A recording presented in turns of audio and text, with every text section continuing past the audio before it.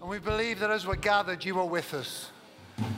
Illuminate our minds, open our minds to see you more, to understand your ways, that we may be transformed as we look upon you in your word and in fellowship, we pray. In Jesus' name, amen and amen. Amen. Please take your seats.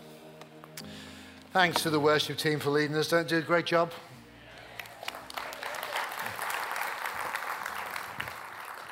That young man there, Billy, was just a boy when he joined us. Just a boy. And now he's a leader.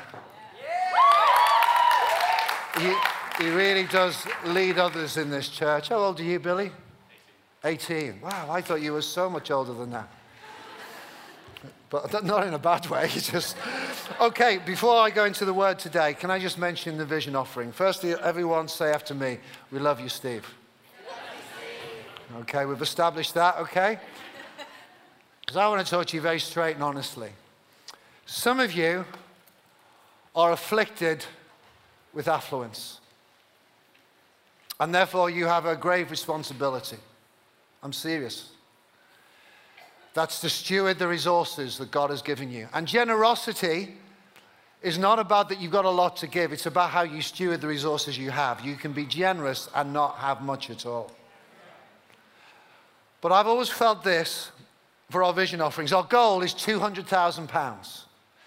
And every time we come to it, I've felt that 10 of us should give £10,000 that meets half of that, and the other 100,000 is given by the rest of us. Now, some of you have given £10,000 regularly. The fact that you've done it regularly means you can do it again. Because if you've done it once or twice or 3 times, you must have it again to do it. So my only request to you, smile at me, is that if you know you're in that bracket and you've got it, pray, am I to give again £10,000 to the vision offering? And see what the Holy Spirit says, because he'll speak to you. I also felt this, that some of you, I'm pleased where we've come to, but I think there are bigger vision offerings yet to take. Yeah. Hello? Yeah. Thanks, Tom Seekins on the front row. There are bigger vision offerings. We can break the 200,000. Yeah. We can go beyond that. I honestly believe as a church we can. This isn't time to pull back. We're going deep and wide. And I think not only those of us that give 10,000, but there's some of you this time, you need to pray, can you give 20,000? Or maybe more. Others have given more than that before, by the way. But as God, if you've got it, then you know you can pray about it. Let me give you an example. I can't even pray about that one because we can't do it. We can't do it. I'm just being honest. Ask my wife, could I be honest? And we can't do that because we haven't got it. We have a figure that we've planned every time to give, and we give that. And the way we seek to give extra generously above and beyond is in our monthly giving. So we've reduced some of our outgoings in order to double tithe. And we've been Josh, our son, said to us, are you still double tithing? Absolutely. And we're double tithing into here because we believe in the vision. And we believe what we're doing. So I'm not asking any of you to do what we are not doing. And so that we may not be in a position to give that large sum, we'll give a particular sum, which isn't small, but it won't be the 20. But every month, we will give regularly our double tithe. When will we stop doing that? Probably when Jesus returns or when we die, whichever comes first. Because we're committed to this for the lot, or maybe retirement, but which is no time soon, by the way. Oh, no, it's not. Stop it. So we are committed to that. So maybe pray not only on what the lump sum, but what you can give regularly towards our deep and wide vision offering 2018. And we'll be saying the same again later in the year because there's so much more to do. Amen? Amen? Now smile at me again and say thank you for sharing that. And we all feel good, don't we? Okay. I believe that's what this series is about. And as I said a few weeks ago, and we just sung it beautifully, we're exploring the Apostles' Creed, which is ancient truth, yet always relevant. And I said when I introduced it a few weeks ago, before we had with Toto, we're not saying that the Creed is on the same level as the Bible. It's not the inspired word of God, but it is good to illuminate, to help us understand better. As someone said, Like the moon has no light source of its own, it reflects the sun. The creed reflects the light of the Bible. And so that's what we're looking at to fill out our faith and our understanding. And what we're going to do, we've never done this as a church before because we're not liturgical, but we're going to each week when we do this series, unless there's a guest in, we're going to stand together and we're going to recite or repeat the creed that's going to come on the screen. With me? Yeah. So would you please stand and let's read this behind me, the Apostles' Creed. I believe in God, the Father Almighty, creator of heaven and earth. I believe in Jesus Christ, God's only Son, our Lord, who was conceived by the Holy Spirit, born of the Virgin Mary, suffered under Pontius Pilate, was crucified, died, and was buried. He descended to the dead. On the third day, he rose again. He ascended into heaven. He is seated at the right hand of the Father, and he will come to judge the living and the dead. I believe in the Holy Spirit, the Holy Catholic Church, the communion of saints, the forgiveness of sins, the resurrection of the body, and the life everlasting. Amen. Come on, let's applaud. I want you to note this first off. It does not say, I know. It begins with, I believe. And the reason I think for that is because we can know a lot of things, but it doesn't necessarily make any difference in our lives. How many of you here know this? I want you to respond to this. A couple of years ago, the recommendation of your 5 a day fruit and vegetables was upgraded to the recommendation of 10 pieces of fruit and vegetable a day, because that consumption will dramatically decrease the chance of disease. How many of you know that? It's 10 a day you're supposed to have. Just raise your hands, keep them up. You're a better educated group than the first meeting. Just keep your hands up. How many of you, therefore, are meticulous in making sure you eat 5 a day? 10 a day. 10 a day. How many of you are meticulous in making sure, thank you for the correction, you eat 10 a day? 3 of you. Would you like to stand? Because we'd like to applaud you. 4 of you. 5. Wow. Look at these prime specimens of humanity. Well done. I'm not going to say what I just thought. How many of you know this then? Let's see if the same people. NHS guidelines for adults aged 19 to 64. To stay healthy, adults aged 19 to 65 should try and be active daily and should do at least 150 minutes of moderate aerobic activity, such as cycling or brisk walking every week. How many of you know that? Every week, 150 minutes. You knew that's the... Come on, keep your hands up. That's what's recommended. How many of you are meticulous about doing, keep your hand up, you make sure you do your 150 minutes every week? Ooh, a few more. This is interesting. All right, keep your hands up. How many of you with your hands up know that also you're meant to do strength exercises 2 or more days a week that work all the major muscles, legs, hips, back, abdomen, chest, and shoulders, and you do that as well at least twice a week? Keep your hands up. Wow, this is the healthiest congregation we have of the day. Another round of applause. Here's my point. What happened to the rest of us? Because there's a lot more who had our hands up. There's quite a few that are ignorant, if I may say, but the rest of us that had our hands up put them down. We know that that's what's taught. We're told is good for us, but we don't do it. Lots of people know there's a God in heaven, but it makes very little difference to their lives. Some people can even recite the Apostles' Creed. Some are theologically astute. But it doesn't mean they believe, because belief, this is my point, hear this, belief is an issue of the heart. It's not simply the mind. Belief is birthed in the mind, in the heart. And that's why I read this scripture to you.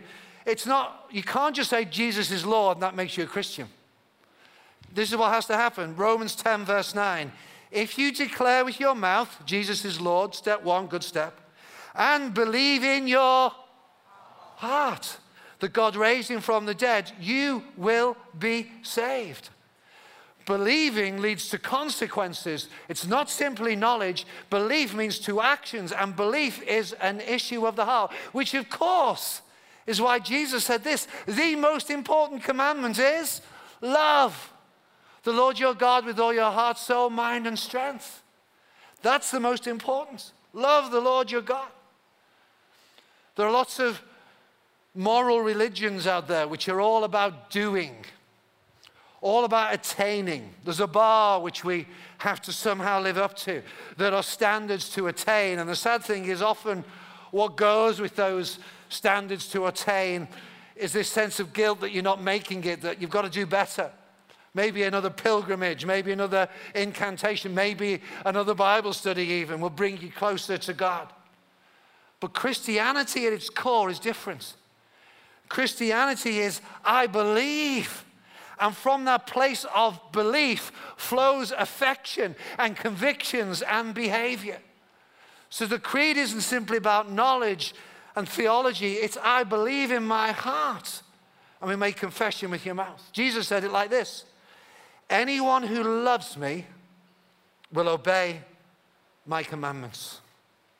Anyone who loves me will obey my commandments. I love what Matt Chandler says. I put it in your notes here. He says this: human beings are not primarily thinking beings. We are driven by our loves. You do what you love. We are driven by our affections. Augustine of Hippo, an old church father, said in a similar way. He said this: love God and do what you will. One paraphrase of that goes like this: love God and do whatever you please. For the soul trained in love to God will do nothing to offend the one who is beloved. Makes me realize this: when I sin, it's not because I'm not following the rules. It's because yet the love of God hasn't spread abroad, to use an old authorized version language.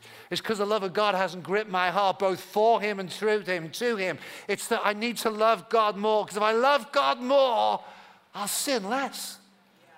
I'll do what he commands. And that's why, you beautiful people, we talk about deep and wide. We want to go deeper into God because we want to fall more in love with God. We want to know what it is to be wholehearted in our love. And that will produce in us a maturity. Someone said to me yesterday at a wedding, they were telling me something. He said, oh, I can't lie to you. You're the pastor. I said, no. You just can't lie. It's not to do with me, the pastor. You just can't lie. And because you love God, you live a certain way. It's why when Peter was reinstated after he'd denied Jesus 3 times, it's why the reinstating process went like this: Peter, do you love me? It's one of the most important questions, and we should ask ourselves that all the time. Do you love him? Do you believe? Because that involves love. The church I was raised in, I sang this yesterday at the wedding. I'm singing for you today. That sounds like I'm doing you a favor. This is no favor. I'm just going to sing you a song I used to sing in Sunday school. It went like this: Jesus' love is very wonderful. Jesus' love is very wonderful. Jesus' love is very wonderful. Oh, wonderful love goes. It's so high, you can't get over it. So low, you can't get under it. So wide, you can't get round it. God's wonderful love. Hey! Fear not, little flock, we will not be singing that anytime soon but it's a good song because it's a good truth. It's so high. There's further to go yet in understanding the love of God. So wide, there's further to go to get round it. So low, so deep and wide. The love of God is amazing. Oh, some people say, it's so simplistic. No, it's not simplistic, but it is simple. It is simple, and it's very biblical. It's like the Apostle Paul said, who shall separate us from the love of Christ? Shall trouble or hardship or persecution or famine or nakedness or danger or sword? Who will be able, or what will be able to separate us from the love of God that is in Christ Jesus our Lord? Do you believe in God the Father, God of love? See, the first line of the creed says this, doesn't it? I believe in God the Father Almighty.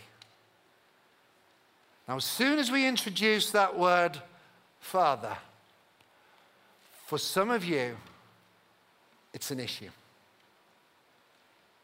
Father, God as Father? For some of us, we were raised with just, how can I put it, regular dads. Ordinary dads who we know were not perfect. In fact, we had the revelation of their imperfection when we ourselves entered that state of perfection at about 14 years of age, remember? But we've since come to realize they did the best they could and we're grateful. My dad was far from perfect, but I'm grateful. So relating to God as Father is not particularly traumatic because you had a pretty good dad. No, he wasn't perfect, but standard, okay. So you relate to God. The problem is, as Father, the problem is because you relate to your ordinary dad or you thought he was okay, not perfect, we must be careful not to bring the filter of ordinariness to Father Almighty. Because our God the Father is not just an ordinary dad. He is a God, I know, we'll talk a little about this later, he is a God who comes close, but he's also a God that's above and beyond. He is a God who draws near, but he's also a God who's far above in a category all of his own. He's intimate. Oh, yes, he is. He draws you close, but he's extraordinary too. He's near, but he's far above and beyond. And although he is a father, don't relate to him in the same way of the ordinariness of your own father, because he is Father Almighty. And that's different. That's in a different category than ordinary dads. You with me? One of my favorite books that I read to my children as they were growing up was a book by a guy called Nick Butterworth. I used to love reading books to them. And his book that I really liked, that we read as often as we could because it really should help to shape my children and their life, was this one. It's called My Dad is Brilliant. Anyone remember that one? I used to act it out. I can't remember all of it. I couldn't find it, funnily enough. We haven't got it at home. But it was something like, he's as strong as a gorilla. My dad is as strong as a gorilla. And I used to do that. My dad is fantastic on roller skates. And, well, I don't know what I did there, but I'd jump out of bed and do something. He says he can sing like a pop star. And I used to do that. I don't know why that sounds like a pop star, but I said, he can sing like a pop star. And I used to do that. And it went on, he's a dab hand at cooking, and all these superlatives about how brilliant my dad is. Josh, who's 28 now, he was drumming today. He is the world's greatest drummer, and I love him. Yeah, in my view, which is correct. He thought for years that I used to play football for LFC, Liverpool Football Club. He was persuaded that I played for Liverpool FC. He was shattered. He was mortified when it was revealed I'd never played for Liverpool. I played in Liverpool for a church league on a Saturday afternoon for a while. He was shattered, and he was 26 when he learned that. I'm telling you that because my children got disappointed in me. Of course they did. But I'll tell you this. You will never be disappointed in God. You will never, come on, follow that clap. You should go that way. You will never. Why? Because he's almighty. There's no shadow of turning him, and there's no mistakes he's ever made. He's perfect. We will never be disappointed with our Father God. That doesn't mean you won't face tough stuff in life, but even when there's stuff going on and it's hard, it hasn't changed the character of our good God who's almighty. So some of us, we have to get over the ordinariness we've had of our own dads. Others of you, it's on a whole nother level. Your natural earthly father has been nothing short of horrendous. I've sat with some, and you've talked about your father. And the term father maybe for you invokes a picture of an abuser, an aggressor, maybe of a hand going somewhere it shouldn't have gone. or maybe an absent figure, or maybe a smell that related to certain words, actions that he undertook. And so all you know by way of relationship with your earthly father was soiled, sullied in some way. And so to view God as your father is really hard. Some of you have said to me, or people down the years have said to me, you know what, I can relate to Jesus. And I can even relate to the Holy Spirit. But Father, can't we leave that bit out? No.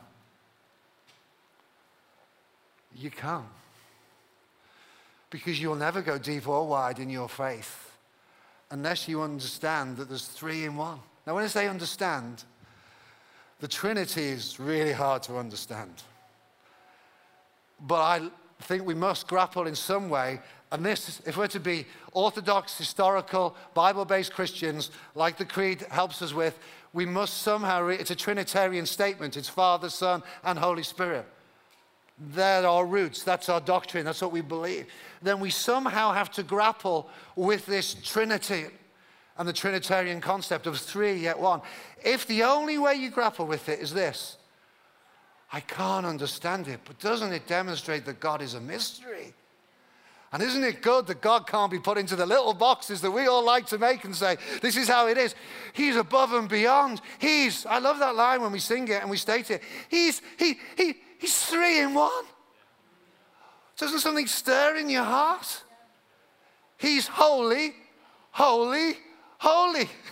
That's how you see the angels worshiping. They're worshiping the Trinity.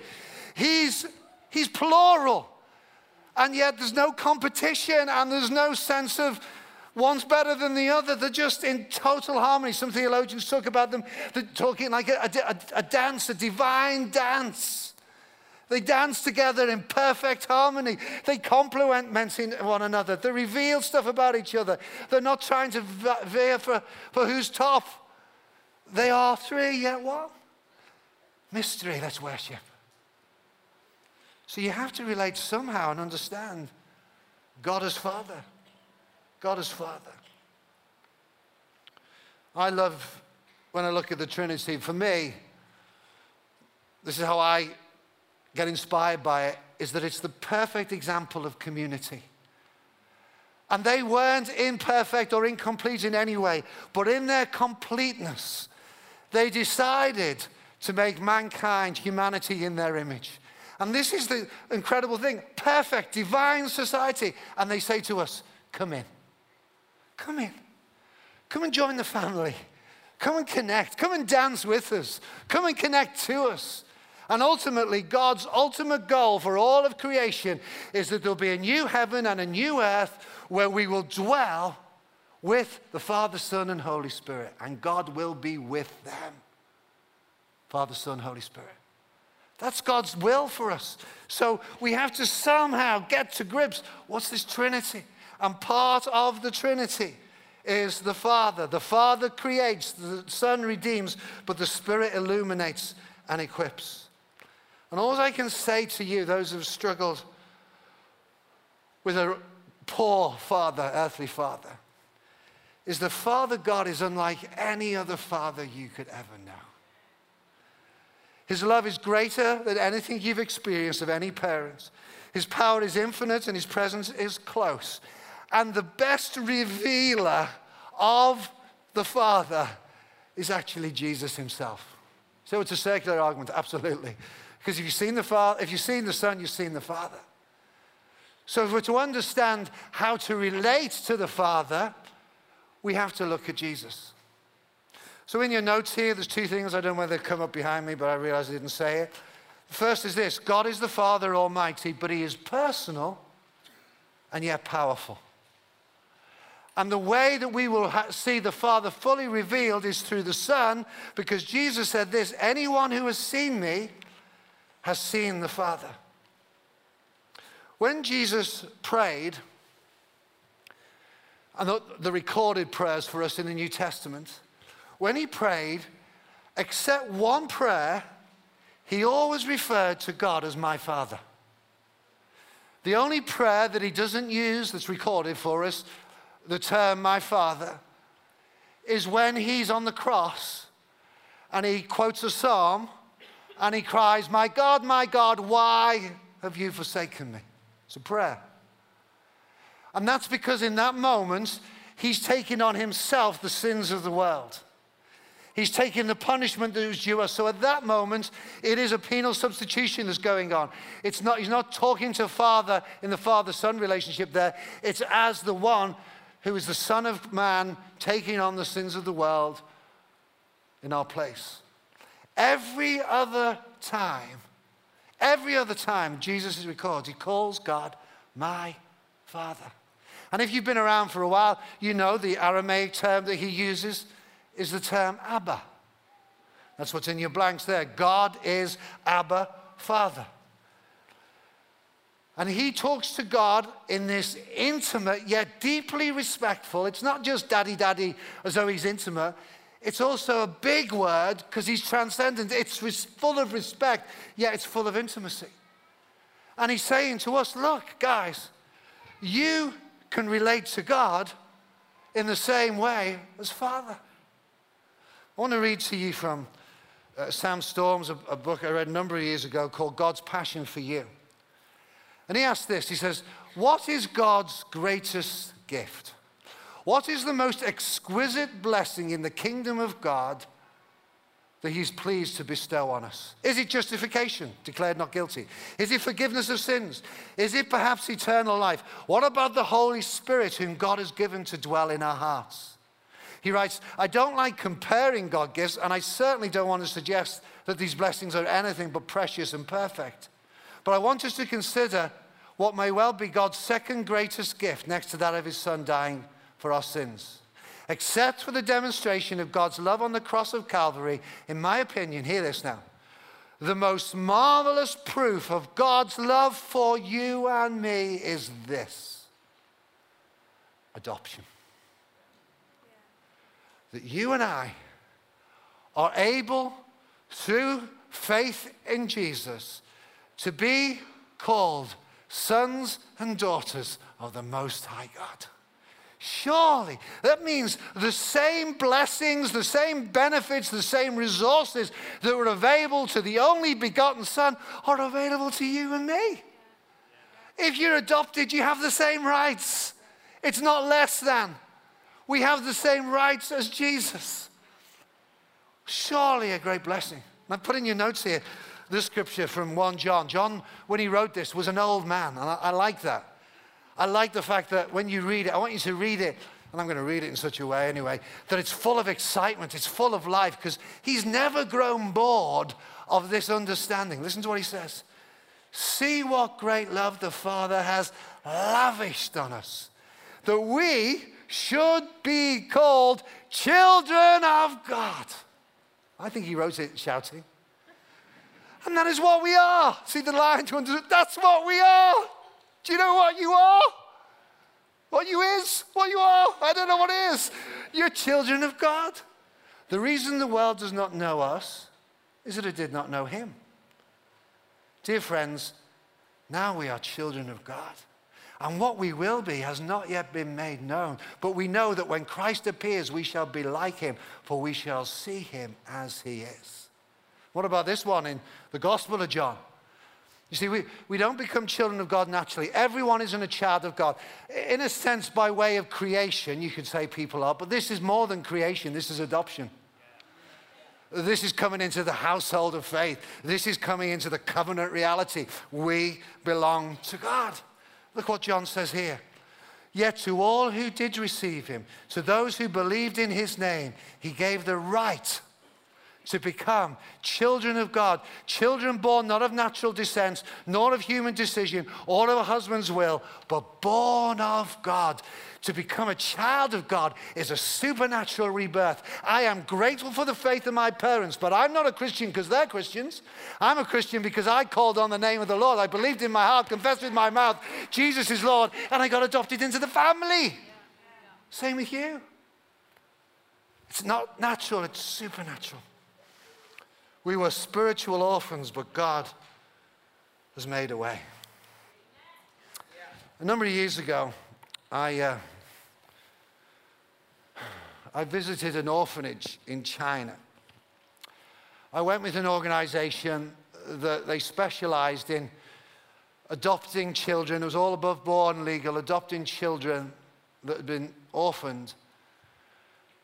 And this charity worked from England, but they did all whole UK and America.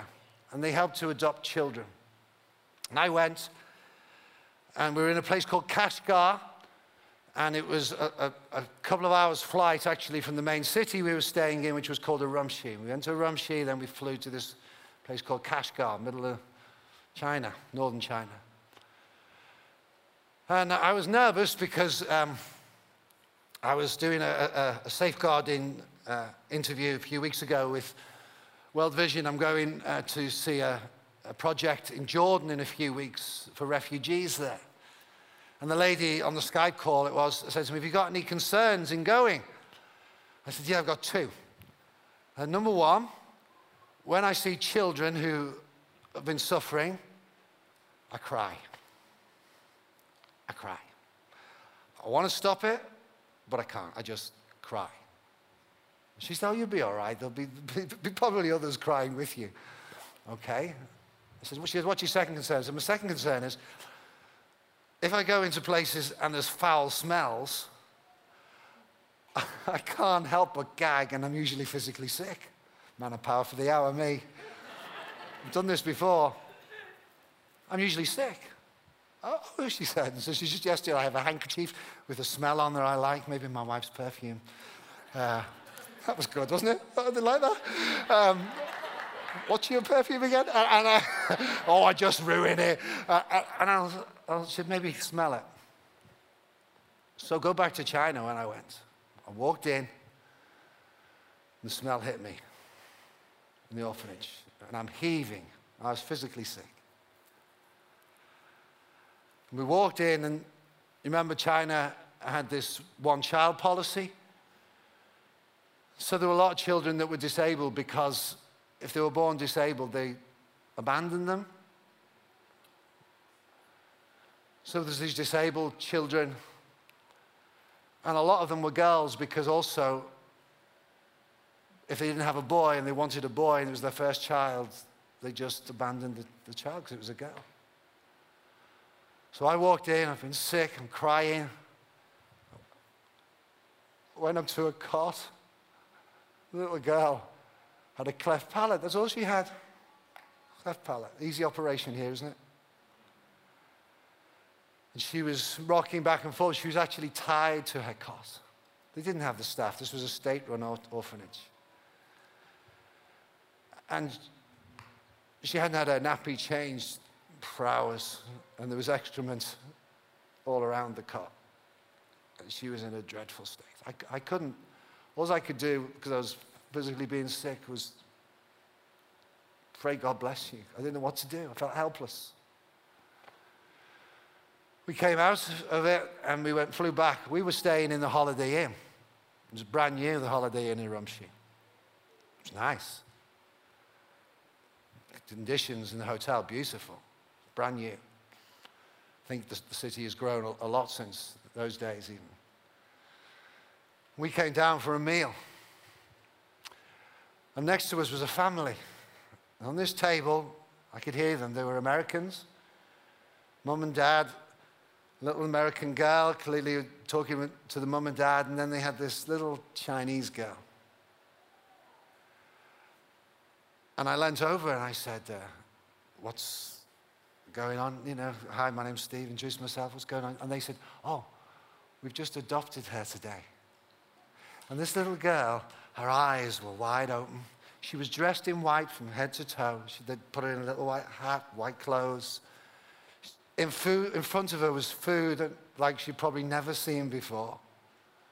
And her sister, the American girl, was all excited around her. And so I said to the American girl, I said, what's your sister's name? She said, Grace. And I totally lost it. I couldn't eat my food. I couldn't talk. Grace. And I looked and I thought, that's my name. It's my name. If it wasn't for the grace of God, I wouldn't be a child of God. It's the grace of God. Not only that, the privilege and rights that little girl will grow up now in the security of that family are beyond what she could ever imagine in the orphanage that I'd seen just hours before. And I then found out that's how they come to find this baby. Don't know what's happened, but I know she's going to have a better life than in that orphanage. You know what it was? Grace. And you know why we can stand with our shoulders back? Not because we're arrogant, with our heads held high, not because we're arrogant, but we're confident in the grace of God. Yeah. And that's different.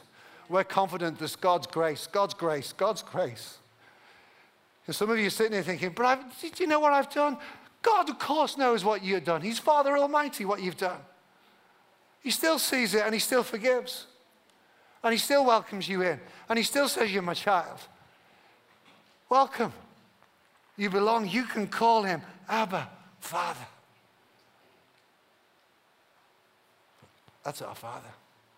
Two things as I finish. For these notes here. I would like you to read the Bible through the filter of knowing God as your Father. And I just went to Genesis 1 to 3 and read it again, the creation story, the original story, about how God created. And I read it just through the filter of God's a Father, good Father. And I realized this. Look at Genesis 1:3. Go home, read it. Try not to think that you know there's a fall coming, that there's sin. Just read it as it is originally, as it got. The first thing God does is he says to Adam and Eve, be fruitful and multiply. If you get that down to its most basic form, it's go and have sex. It's more than that, but it's in there. Talking to a husband and wife, by the way, Adam and Eve, just to make sure. Go and have sex. That's the first thing he says. It's all gone quiet on me now, but that's the core of it. We wouldn't be here if they hadn't. How many billion people in the world? There's been a lot of sex going on. Hello? Some of you are sitting back in your seats now. Oh, I'm not sure. That was the original command. Now, fruitfulness is more than sex. So you can be fruitful without sex. All right? But it's in there because God's good. The second thing he says to them is, see all these trees, see all these bushes, because the original Adam and Eve were vegetarians, so you can't get around that. Whatever you think of it, they were vegetarians. Eat anything you like except one. Now, we all fixate on the one. How many others? Talk about 10 a day. There's so much more fruit, lavish, beautiful fruit and vegetables available. Go on, eat. So God's first two commands, have sex, be fruitful. Let's make them 4 then. Have sex, be fruitful, eat a lot. Hello? And then the next one, when you see, after that, he says, there's the next command, rule and subdue. Do you know what rule and subdue means? Go and garden. Go and bring order to chaos. Go and keep it beautiful. Go and invent. Go and paint. Go and film. Go and do software. Go and do account. Fly a plane. Go on. Go and enjoy and teach. Go and learn. Go and educate. Go and make those that are sick healthy. Go and learn the keyboards. Go and rule and subdue. Go and start businesses, because this is what it's about. Hello? Yeah. So God's so good. He says, be fruitful and multiply. I won't say sex again. Go fruitful and multiply. I won't say sex again. Be fruitful and multiply. I'll stop. All right. Go on, increase. Eat what you like from fruit and veg around you. Go on, enjoy it. And rule the world wherever you go. Raising a family is ruling and subduing. Doing accounts is ruling and subduing. Being a parent is ruling and subduing. Making decisions. Have you got the point what I'm saying? What else can I say? I don't know what you all do, but whatever you do, you're ruling and subduing. Go and learn about business, Dave Harvey. Or Dave Barry, whatever your name is. Go and rule and subdue. That's what we were made for. God is good. And the last blank that I've got here is really quick. Read the whole of the Bible through the filter of what God's like as a father. One of my favorite stories, I'm sure for many years, is the story that's often called the prodigal son. Read that story through the filter of a prodigal God. Prodigal means lavish, extravagant, generous. Read it like that. And you see it in a totally different way, because it's not all about the son or the sons. It's actually about the father. And when the son comes to the father, and effectively he says this, I wish you were dead, Dad. Can I have my inheritance now? The father gives it to him. Then he goes away and he has wine, women, and song, whatever he has and does, we don't know, ends up in a pigsty. He thinks, if I could just go back and be a servant in my father's house, it's better than this. And the father, the whole time, has been waiting for the return of the son. He's watching the hillside, the mountainside. Is he coming back? And when he sees him, he does what a guy in that place, in that culture, should not have done. He lifts up his skirt and he runs to meet his son. Why? Probably to protect him. Because the mob may have got him. Because here comes back that disrespectful son who wished his dad was dead. And the son doesn't keep him at arm's distance. He doesn't sulk with him. I only had one argument with my dad in the last 20 years of his life. And we both sulked for a week after it. And then we both hugged each other and said, weren't we silly? This guy didn't sulk. He didn't say, oh, yeah, prove yourself. He ran to him. He kissed him on his neck. He gave him sandals. He gave him a ring. This was saying, you are now in the family. You're not going to be just a servant in my house because you're my son. And whatever you've done and wherever you've been, you'll always be my son. And I'm father. And he killed the fatted calf. And they had a celebration. And then the older son, who maybe represents a legalistic Christian because they're around. I was raised with them. He said, but I pray and I do all the good stuff that I'm meant to do. And why is there no party for me? He didn't even fill a goat. I'm not coming to the party. This son of yours, excuse me, he's not a son of yours. He's your brother. Maybe you should have gone out looking for him, hey? Because your brother was lost and now he's found. And the father loves him just as much and says, everything I have, son's yours. Come on. Come on. What a father. What a prodigal God. Oh, and you want proof of his might? Consider all of creation. He's Father Almighty. And this is Exhibit A, creation. I'm going to show you a little clip which is about creation, but how creation is meant to stir. It's only 2 minutes long. Stir us towards our worship of God, because he really is a good, good Father. Take a look at it.